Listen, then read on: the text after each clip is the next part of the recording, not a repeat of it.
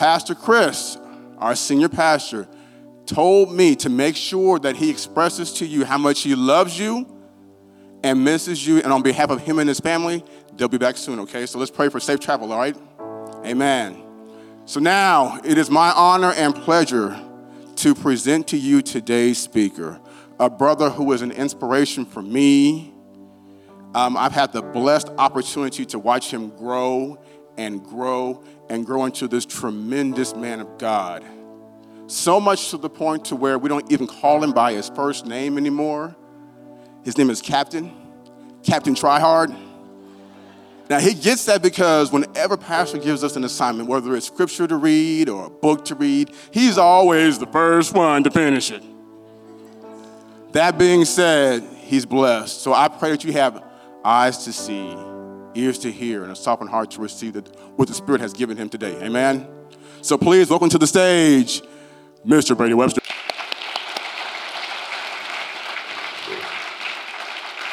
With Veterans Day on Wednesday, we do want to take a minute to honor our veterans.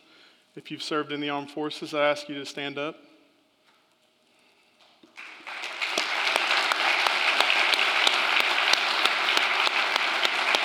Thank you. Thank you. Thank you. Thank you, gentlemen. We do honor our veterans. Sometimes they represent the best of us.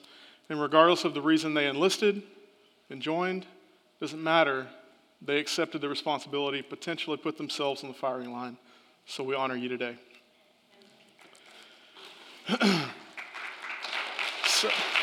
Yeah, absolutely. So before we get into our message, I did want to share something. So if you'll go to the 6th chapter of Isaiah, we're going to read his vision of the throne room. Okay? So before that, I got a little work to do. Isaiah, the prophet, is the most quoted prophet in the New Testament. That matters. Isaiah was an aristocrat. He had access to the kingly court. He had a family. He had wealth. He had it going on from the standpoint of the world. In the 6th chapter of Isaiah, we read this. I saw the Lord sitting upon a throne high and lifted up, and his train filled the temple. His train, the train of his robe, the robe of righteousness. This is Jesus on the throne. You're like, wait, that's the Old Testament. Yep. That was Jesus on the throne, and his righteousness filled the temple.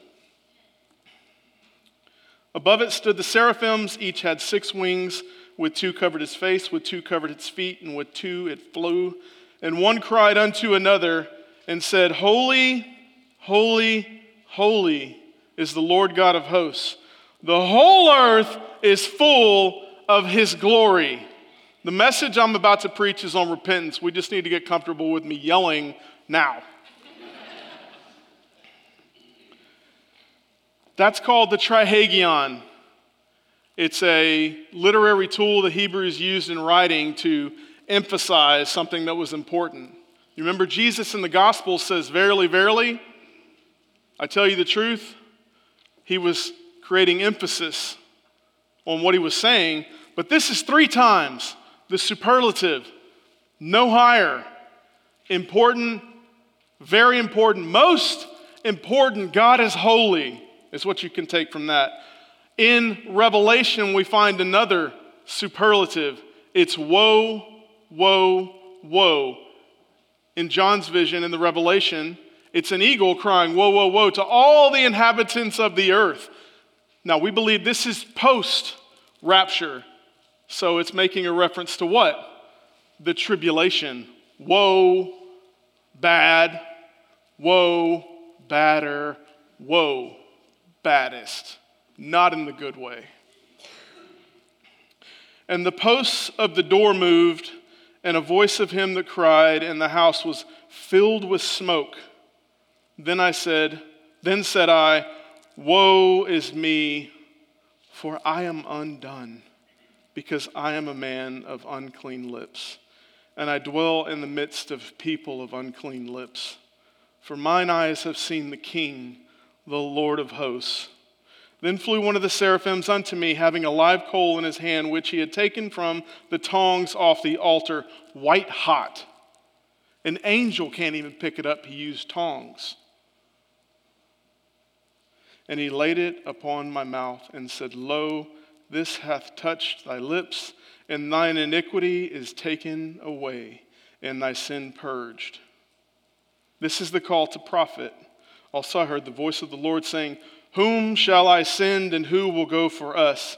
Then said I, Here am I, send me. Now that's great. You have the trihagion, and you have a vision of the throne room of heaven, and all that is beautiful, and it's part of Scripture, and it's Isaiah, a prophet of prophets. But Isaiah 6 opens with this. In the year that King Uzziah died. King Uzziah reigned 52 years. 52 years of peace. This is the split kingdom period. And they started to take back land under his reign. This is not something to be taken lightly.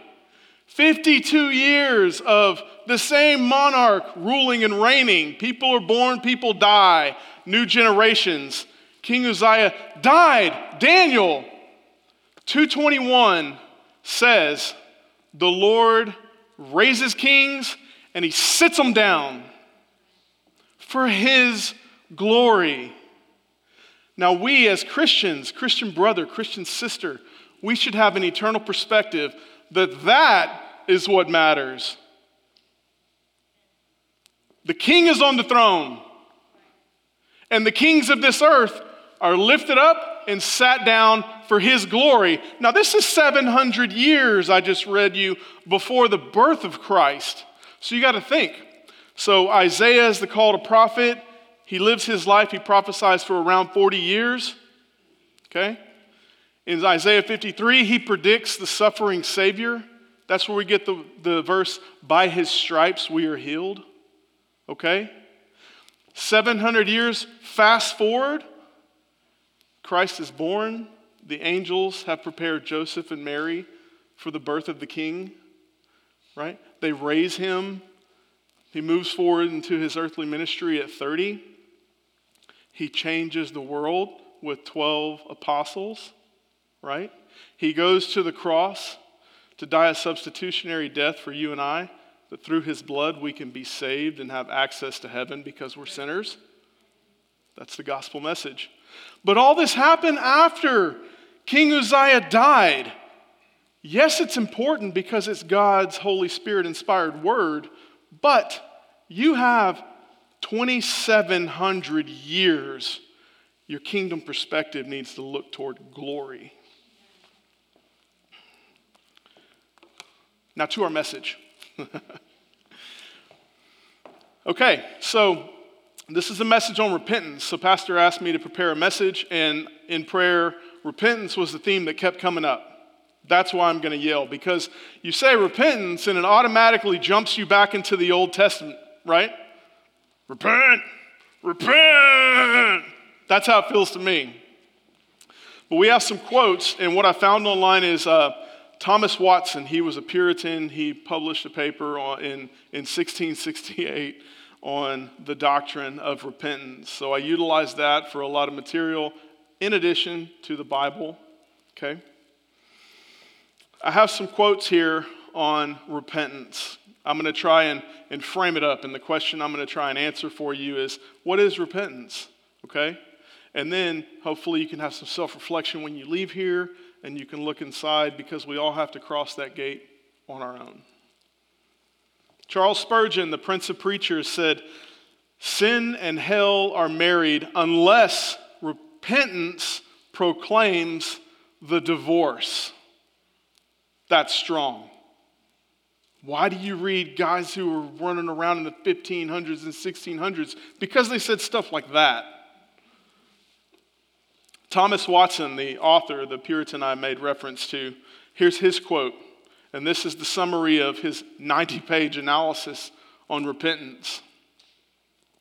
Repentance is a grace of God's Spirit whereby a sinner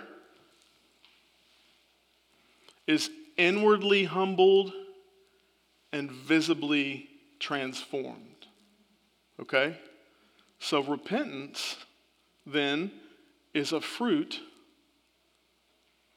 of your change, of your regeneration, of your salvation. Okay? So we have words. Now, you guys know that I like videos, and you guys know that I like words. So here we go.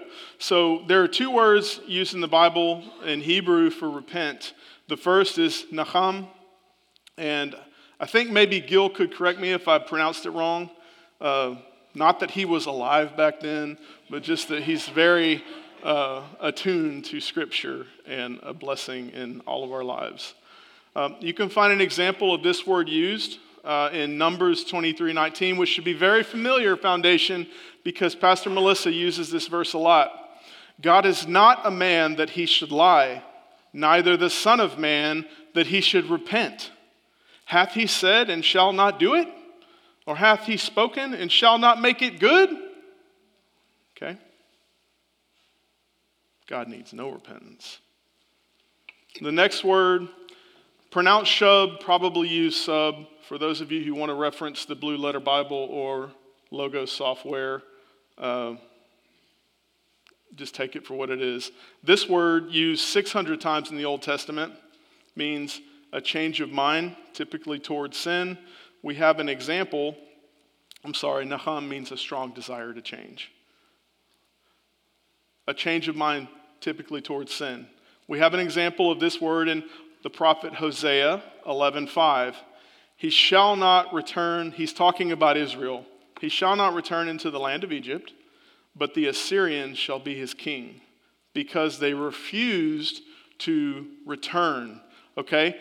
He's talking about the Assyrian exile, right? And then there's a cost to not repenting. And he shares it here. But he's making a prediction to what happens with the Assyrians when you fast forward time a little bit. Okay, and Greek, in the New Testament, this is the word for repent, metanoia, a change of mind, purpose, and action. We have an example of this in Acts 2:38. Then Peter said unto them, repent and be baptized, every one of you, in the name of Jesus Christ, for the remission of sins, and ye shall receive the gift of the Holy Ghost. Okay, so I want to frame up repentance, why we're even talking about it. This next verse, Matthew 7:25. So when I came to Foundation, I visited with my son. Pastor gave me his business card, and on the back of it, he has this verse and this version, because this is Foundation. The rain came down, the streams rose, the winds blew and beat against the house, yet it did not fall because it had its foundation on the rock. So what I'm going to try and show you, and what I'm going to try to make you know, is that repentance is the foundation for your salvation. Okay? And the reason it's important is because we are the Church of Christ, and we are a big body, and we span the earth. And there are many different churches, and there are ravenous wolves preaching doctrines of demons. And that is true. And you need, as a child of God, the eyes to see it and know the gospel truth. So without repentance, you get things like Jesus loves you, believe, and then, brother, sister, you get access to Jesus' stuff. You can name it and you can claim it because you're not that bad. They missed the whole point of the gospel. Who told me? Jesus. So last week's Kingdom Perspective sermon, does everybody remember last week when Jamie preached, he used Star Trek as an example? Yeah, he used Star Wars. That's a big difference. For those of you that know, and I heard like this little hum start to happen. I'm talking about repentance and y'all get on, okay. That's what matters? Okay.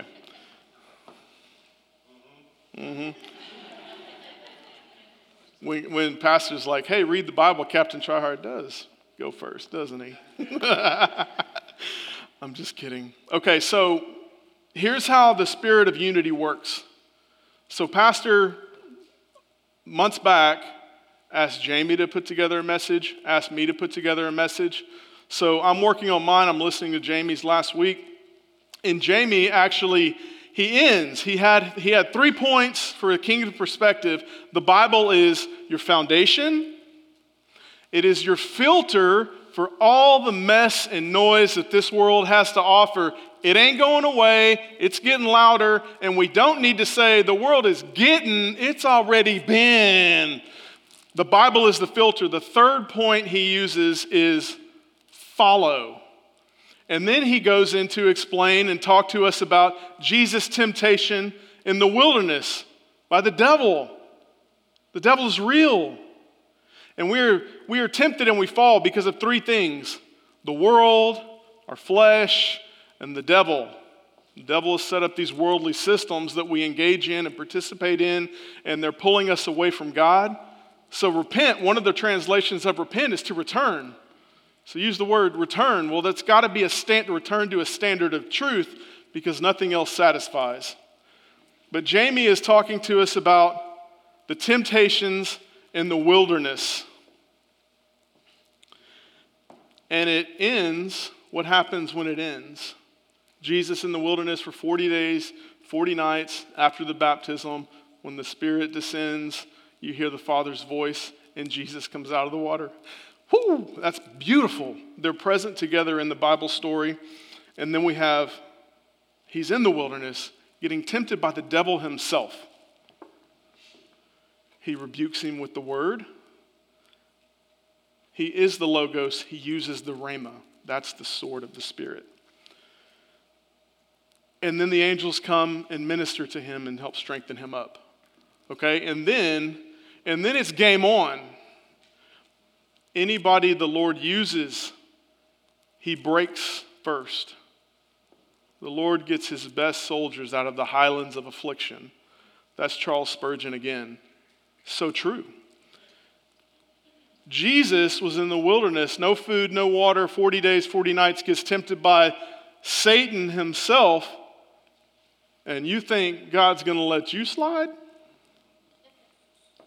Angels come minister to him, strengthen him up, and then his earthly ministry continues in the priestly way where he's speaking to people. What does he say? The very first word of his ministry from the temptation that we have in the Bible, from that time, Jesus began to preach and to say, repent. Say it with me. Repent. Don't make it hard to say. It's part of the New Testament message.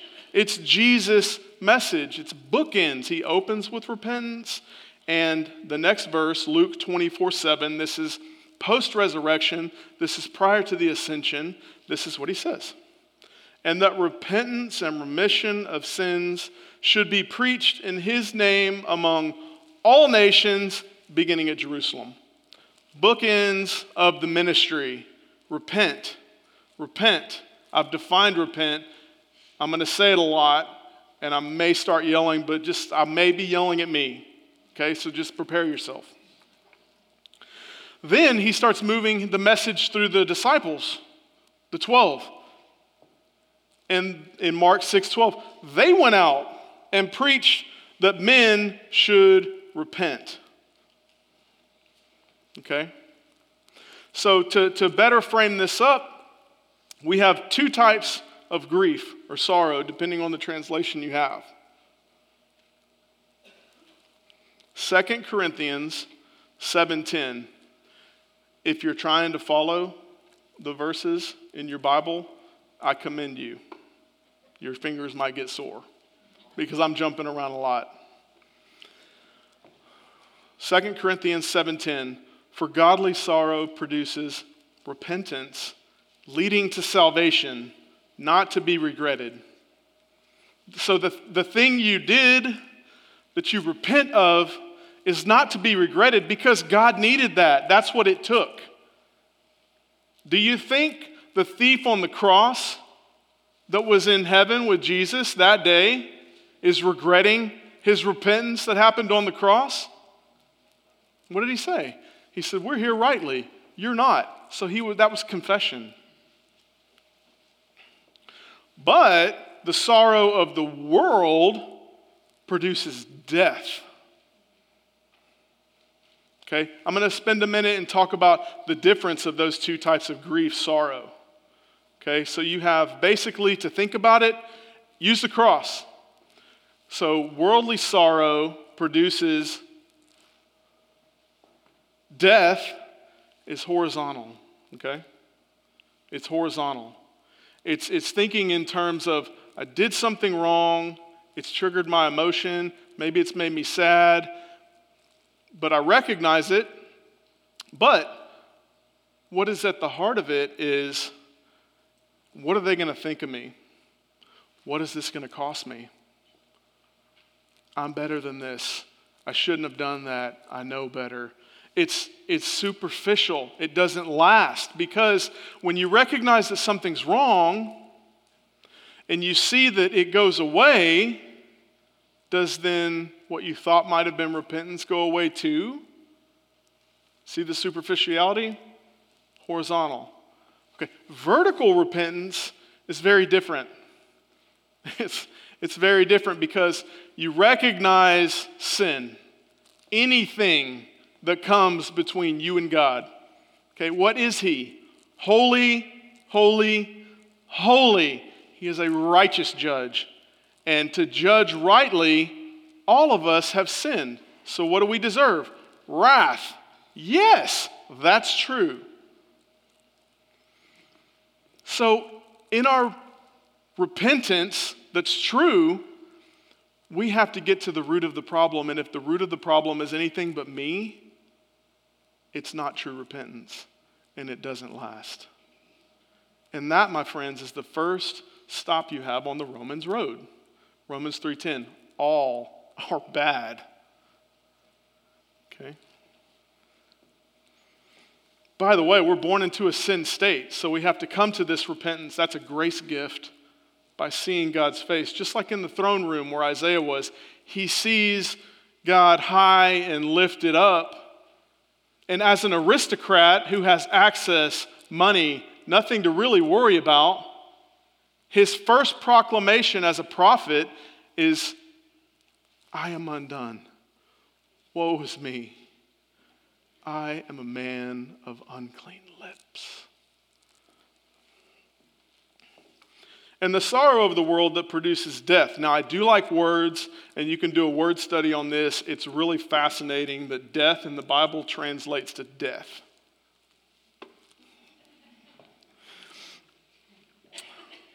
So how does repentance happen? Okay, I think I've beat on what it is enough, but how does it happen? It's an act.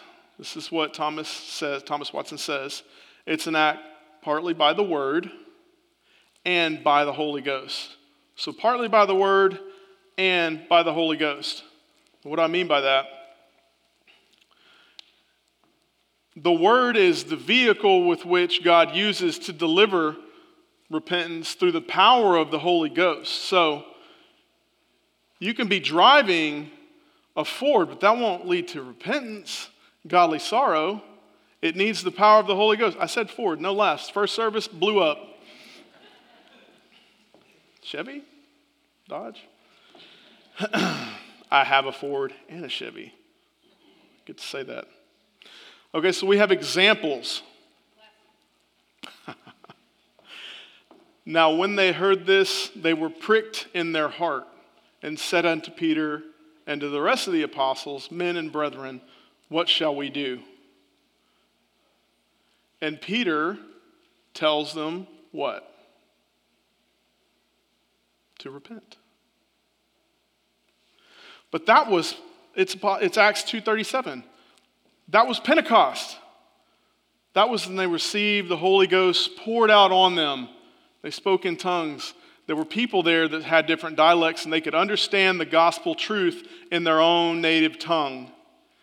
Mind you, the guys who were okay, go with me for a second.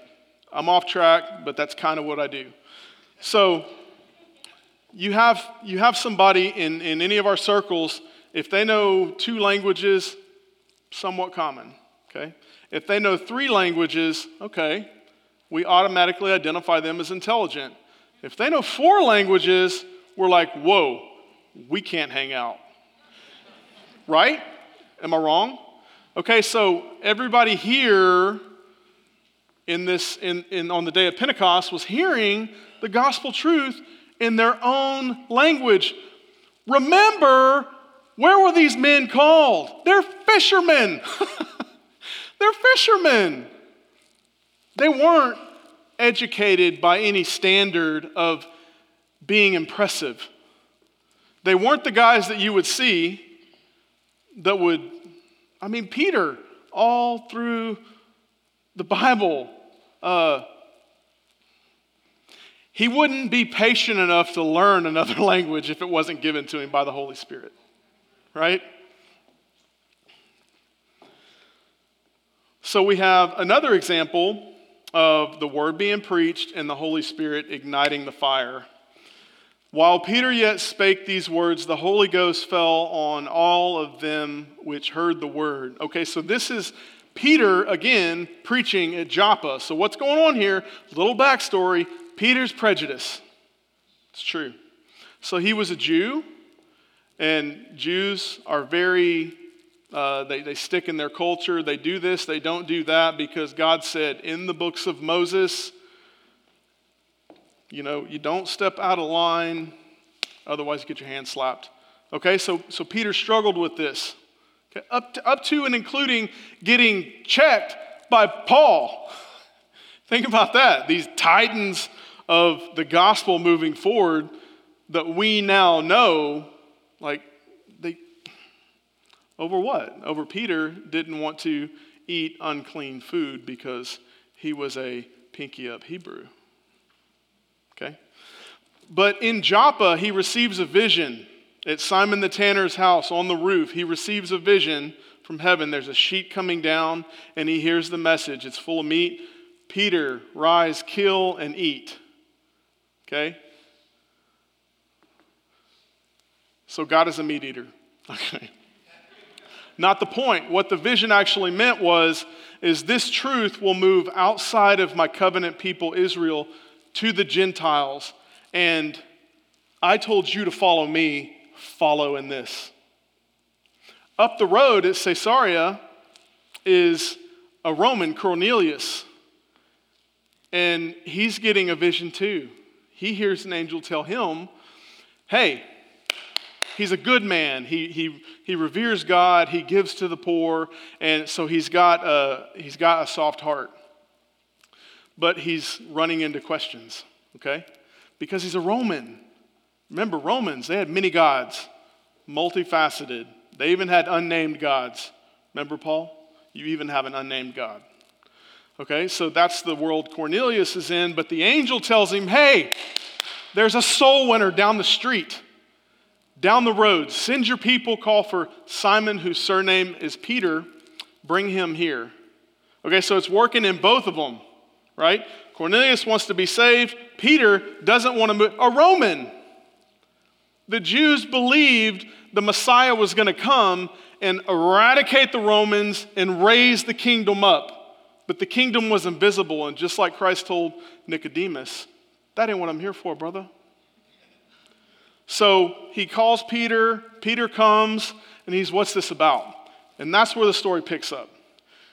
So Peter begins to preach the gospel to these Romans, the Gentiles, unclean. He got the vision he received. He followed. Took Peter a while, but he got there. While Peter yet spoke these words, the Holy Ghost fell on all of them which heard the word. So who's doing the work? Peter? No. The Holy Ghost is doing the work. The Holy Spirit, the third person of the triune God, is where the power is. Peter's still a fisherman without God. and he barely fished right. God told him how to throw your net on the other side.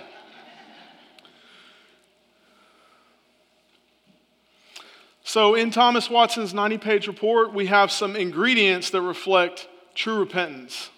So we're going to cover those. Ingredient 1 of true repentance is sight of sin. Now this is a grace gift to recognize that sin is sin. What is sin? Anything that comes between you, us, and God is sin. So I told you one of the translations of repentance is to return. So it's to return from all this noise that you put between us. So in Luke 15, we have the story everybody knows. But Luke 15 opens up and you have the Pharisees asking Jesus questions. Okay? And he answers the questions in parabolic form. He told parables, stories. He told the story of the lost coin. So the Hebrew listeners were like, get that money. That's important. We agree. Celebration in heaven with the angels because she found the coin. The story of the lost sheep. You may not know this, but they write songs about that parable. He found the sheep. Hey, that's agriculture. There's money involved. They're like, yep, that's good. Celebration in heaven. Jesus is telling them that, hey, there's more celebration in heaven over one lost sinner than all those who don't need repentance because they're too good. Okay, so he's starting to knock a little harder on the door of their heart. Then he opens up with the prodigal son. So he tells this story to his Jewish audience, and immediately they had to be inflamed. Right? This is the kind of story that got him killed. The son wants his inheritance from his father. The younger son was entitled to 1/3 of the inheritance of his father's wealth. Okay, this is not America. This is not live your best life now, individual me. By the way, if you're living your best life now, you have no eternal perspective of what heaven is. It's the honor-shame culture, okay? So it's still prevalent in the Middle East and Asia. You hear about this, you're probably familiar. Everybody tracking? Okay, honor, shame. So you step outside the line of your family, you bring shame upon yourself, your father's house, everybody who's passed on, your family name. You have brought all the shame upon your family name because, man, you didn't do right. You don't ask your dad for what is not yours yet because it's yours when he dies. So you don't even care. That's what he did. Father complies, gives him what he wants. He goes off. Down the road from where he grew up was Vegas. So he goes to Vegas, and by the end of all his spending and lascivious living, he's destitute. So he wasn't even winning at the tables because he had to pay for his hotel room. I read that online. But he's got no more friends. Okay? And he's starting to see things a little differently, which, by the way, God needed that. I talked about brokenness. God didn't need it. This kid needed it. And here's one of the most beautiful pieces of that story where he had sight for sin. And when he came to himself, he's starting to recognize, I had all this, I did all this. I brought shame upon my family's name. The second ingredient of true repentance is sorrow. We have, I spared y'all a little bit and didn't include all those verses on one slide. I tried, but my wife loves me and y'all. So here's where we have Jesus is eating with the Pharisee, okay? So, and what's cool about this is this is me, off track again, but I can see in this Bible that my great-grandfather read this story May 3rd, 1970. And one of the Pharisees desired him that he would eat with him. And he went into the Pharisee's house and sat down to meat. And behold, a woman in the city which was a sinner. Okay? She wasn't a woman who lived in the city. Tracking? Makes sense? Okay? When she knew that Jesus sat at meat in the Pharisee's house when he was having dinner there, she brought an alabaster box of ointment. Okay? She's bold. And this is what her sorrow has produced in her. She's going in, so she's not probably from the same area the Pharisee lives. Safe to assume. She's bold and even going into his house. Okay? She stood at his feet behind him, weeping, and began to wash his feet with tears, and did wipe them with the hairs of her head, and kissed his feet, and anointed them with ointment. Now when the Pharisee which had bidden saw it, he spoke in himself, saying, "This man, if he were a prophet, would have known who and what manner of woman that is. She's a sinner." And Jesus answering said unto him, "Simon, I got something to say to you." Say it. There was a certain creditor, so he goes into this story. He talks about somebody who has been forgiven a lot, will display this, versus somebody who doesn't need forgiveness. So he's still chanting that song where you guys are walking around acting like you don't need repentance. You need it. You're not aware of your destitute state either. But this is the beauty in what the sorrow produces. He checks this guy. See this woman? I entered your house. You gave me no water for my feet. It's custom. She washed my feet with her tears and wiped them with her hair. You gave me no kiss, which is custom. But this woman, since I came, has not stopped kissing my feet. My head with oil you did not anoint, but this woman anointed my feet with ointment. Expensive, it cost her something. And the alabaster jar cost her something too. Expensive. Wherefore I say unto thee, her sins, which are many, are forgiven, for she loved much. But to whom little is forgiven, the same loveth little. And this is the most beautiful part of the story. It says, and he said unto her. So remember what Jesus' eyes are like, a flaming fire. He's looking at her, and he's talking to the Pharisee and everybody else in earshot. He lifts her face. Thy sins are forgiven. Thy faith has healed you. Go in peace. Faith and repentance are two sides of the same coin. The third ingredient of true repentance is confession. Okay? So go with me. This sounds normal, this sounds obvious, but when you see the face of God and you recognize you're far from that, you need a Savior, you're going to continue to sin. You want to turn away from that, but you want to have a repository, a trusted source. Confess it to God and confess it to one another.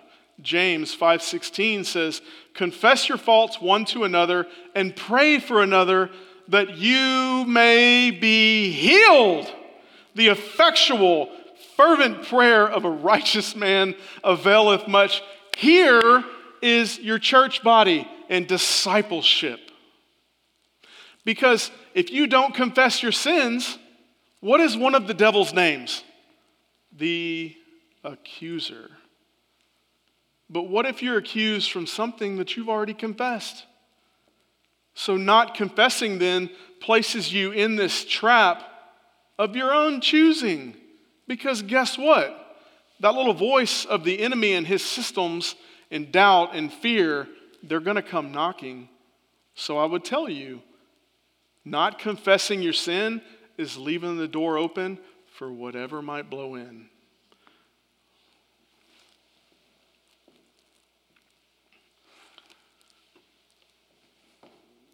I can't say it enough. Discipleship is key. Somebody you trust, that you can lay your dirty, dark. We all have these dusty corners of our life All of us. I told you, Romans 3:10 is the first stop on the Romans road to salvation where no one's good. Jeremiah says the heart is wicked above all else. Who can know it? You need a new heart, but you have to walk out your repentance. You have to walk out your faith. Right? So sanctification. In America, sanctification, we believe on Christ and what he did, and he is our atoning sacrifice. And the rest of our life until we're called home to glory is sanctification. We're becoming more and more like Jesus Christ through our ongoing repentance and off-letting of this sin that so easily entangles. And where is the devil? He's lurking, roaring lion. I couldn't preach without saying lion. I love them. The fourth ingredient for true repentance is shame. Now stay with me. So, not just a general shame or woe is me, but a recognition of what it is that you do when you place something between you and God. Remember, repent is to return. It's return to me. Our sin breaks the heart of the Father. That should produce a wailing. That should produce there's nothing more important to me than God on high who came down in the flesh and hung on a tree to bleed for me. In my sin, I have the nails and hammer in my hands. I put him there. The prodigal son again. And the son said to him, Father, this is his little rehearsed speech that he's going to give after he came to himself. I have sinned against heaven and in thy sight, and am no more worthy to be called thy son. And you got to think he's broken, busted, disgusted. And yet God used pig slop to bring about this shame because he had recognized what it did. I'm no longer worthy to be called your son. That's why this story should be called the loving father, the parable of the loving father. Because what does he do next? Shut up, boy. Get him a ring, put a robe on, slaughter the fatted calf, party time.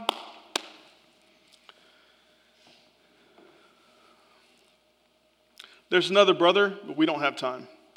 The fifth ingredient of true repentance is hatred of sin. Hatred of sin in all its forms. It's when someone asks you, how do I know if I'm a Christian? How do I know if I'm saved? The answer is not necessarily, well, do you know Jesus? A better question is, does Jesus know you? But the question is, what's your relationship with your sin? Does it produce conviction? That's the sign of the new covenant, is the Holy Spirit within you, leading you into all truth, convicting you of the things that you need to repent for. Here's an example of what that looks like. This is Jesus. And when you say, hey, what would Jesus do? Well, right here we have flipping tables and cracking whips is an option. When he had made a scourge of small cords, he drove them out of the temple and the sheep and the oxen and poured out the changers' money and overthrew the tables and said unto them that sold doves, take these things hence, make not my Father's house a house of merchandise. Because what is it? A house of prayer. And the final ingredient for true repentance is turning from sin. Turn from it. And we have an example of this in Ephesians 5:8. For ye were sometimes darkness, but now are ye light in the Lord. Walk as children in the light. I missed a word. We're going to take a minute and take communion together. If you don't have supplies, maybe raise your hand.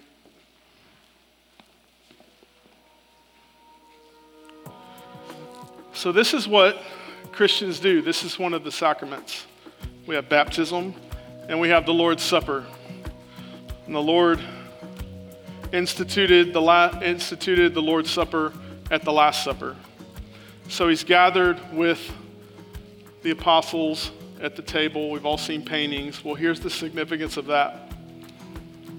The gospel message is this, that we were created and it took us one chapter to fall into sin. We are born into a sin state. We need a Savior. The Day of Atonement did not save us from our sins. They looked forward to the Messiah in faith. We look back to the Messiah in faith. And all of our sins hung him on the tree. The Lord came down and he walked the Via Dolorosa. So we're at the supper and he's instituting the Lord's Supper. And they don't know exactly what he's talking about because it hasn't happened yet. He broke bread and said, "This is my body that was broken for you. Do this in remembrance of me." But what he meant when he said that was from the upper room, they go to the Garden of Gethsemane. Okay, Gethsemane translates to olive press in Aramaic. And that's where the pressing begun. That's where his body began to be broken. That's where he was sweating drops of blood in prayer. Do you know? He came back to the disciples, the three that came with him, and he said, "Don't you even care for me?" How many times? 3. He came back 3 times. The olive is pressed in ancient Israel 3 times. The first time is used to anoint kings and priests. The second time, the oil is used for healing. And he kept returning. And the third time, the oil is used for everything else, food, cosmetics, everything else. The pressing of his body had begun in the Garden of Gethsemane. Then the Roman legion shows up. We are looking for Jesus of Nazareth. And what happens in one of the Gospels? "I am he." They fall down as dead men at the mention of his name. And he lets them take, and by the way, Peter's there too. And here's what you need to know about Peter is he didn't find a sword on the side of the road. He was packing. He cut somebody's ear off. Okay, that's Peter in a nutshell. In the garden, so he goes, he's tried, and he's beaten, he's flogged, he's spit upon. And the shame of the Via Dolorosa, which translates to the way of suffering, is what this bread is all about. And that is what we remember as we take and eat.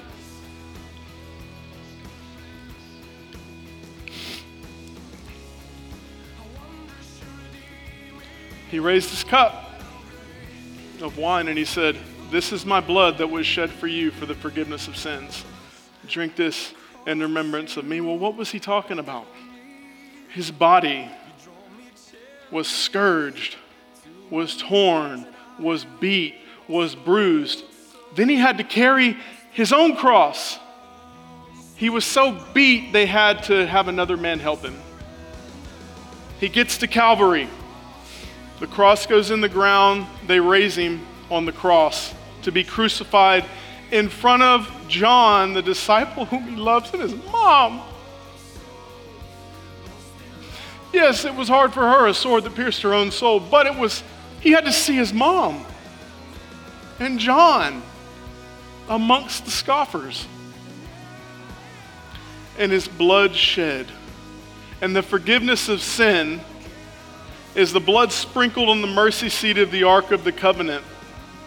At the point of death, his blood spilled out for us to remove all the sin that we will do, that we have done, that they did, that everyone you know has done, that put him on the cross through his choice. We remember because that is the taste of salvation.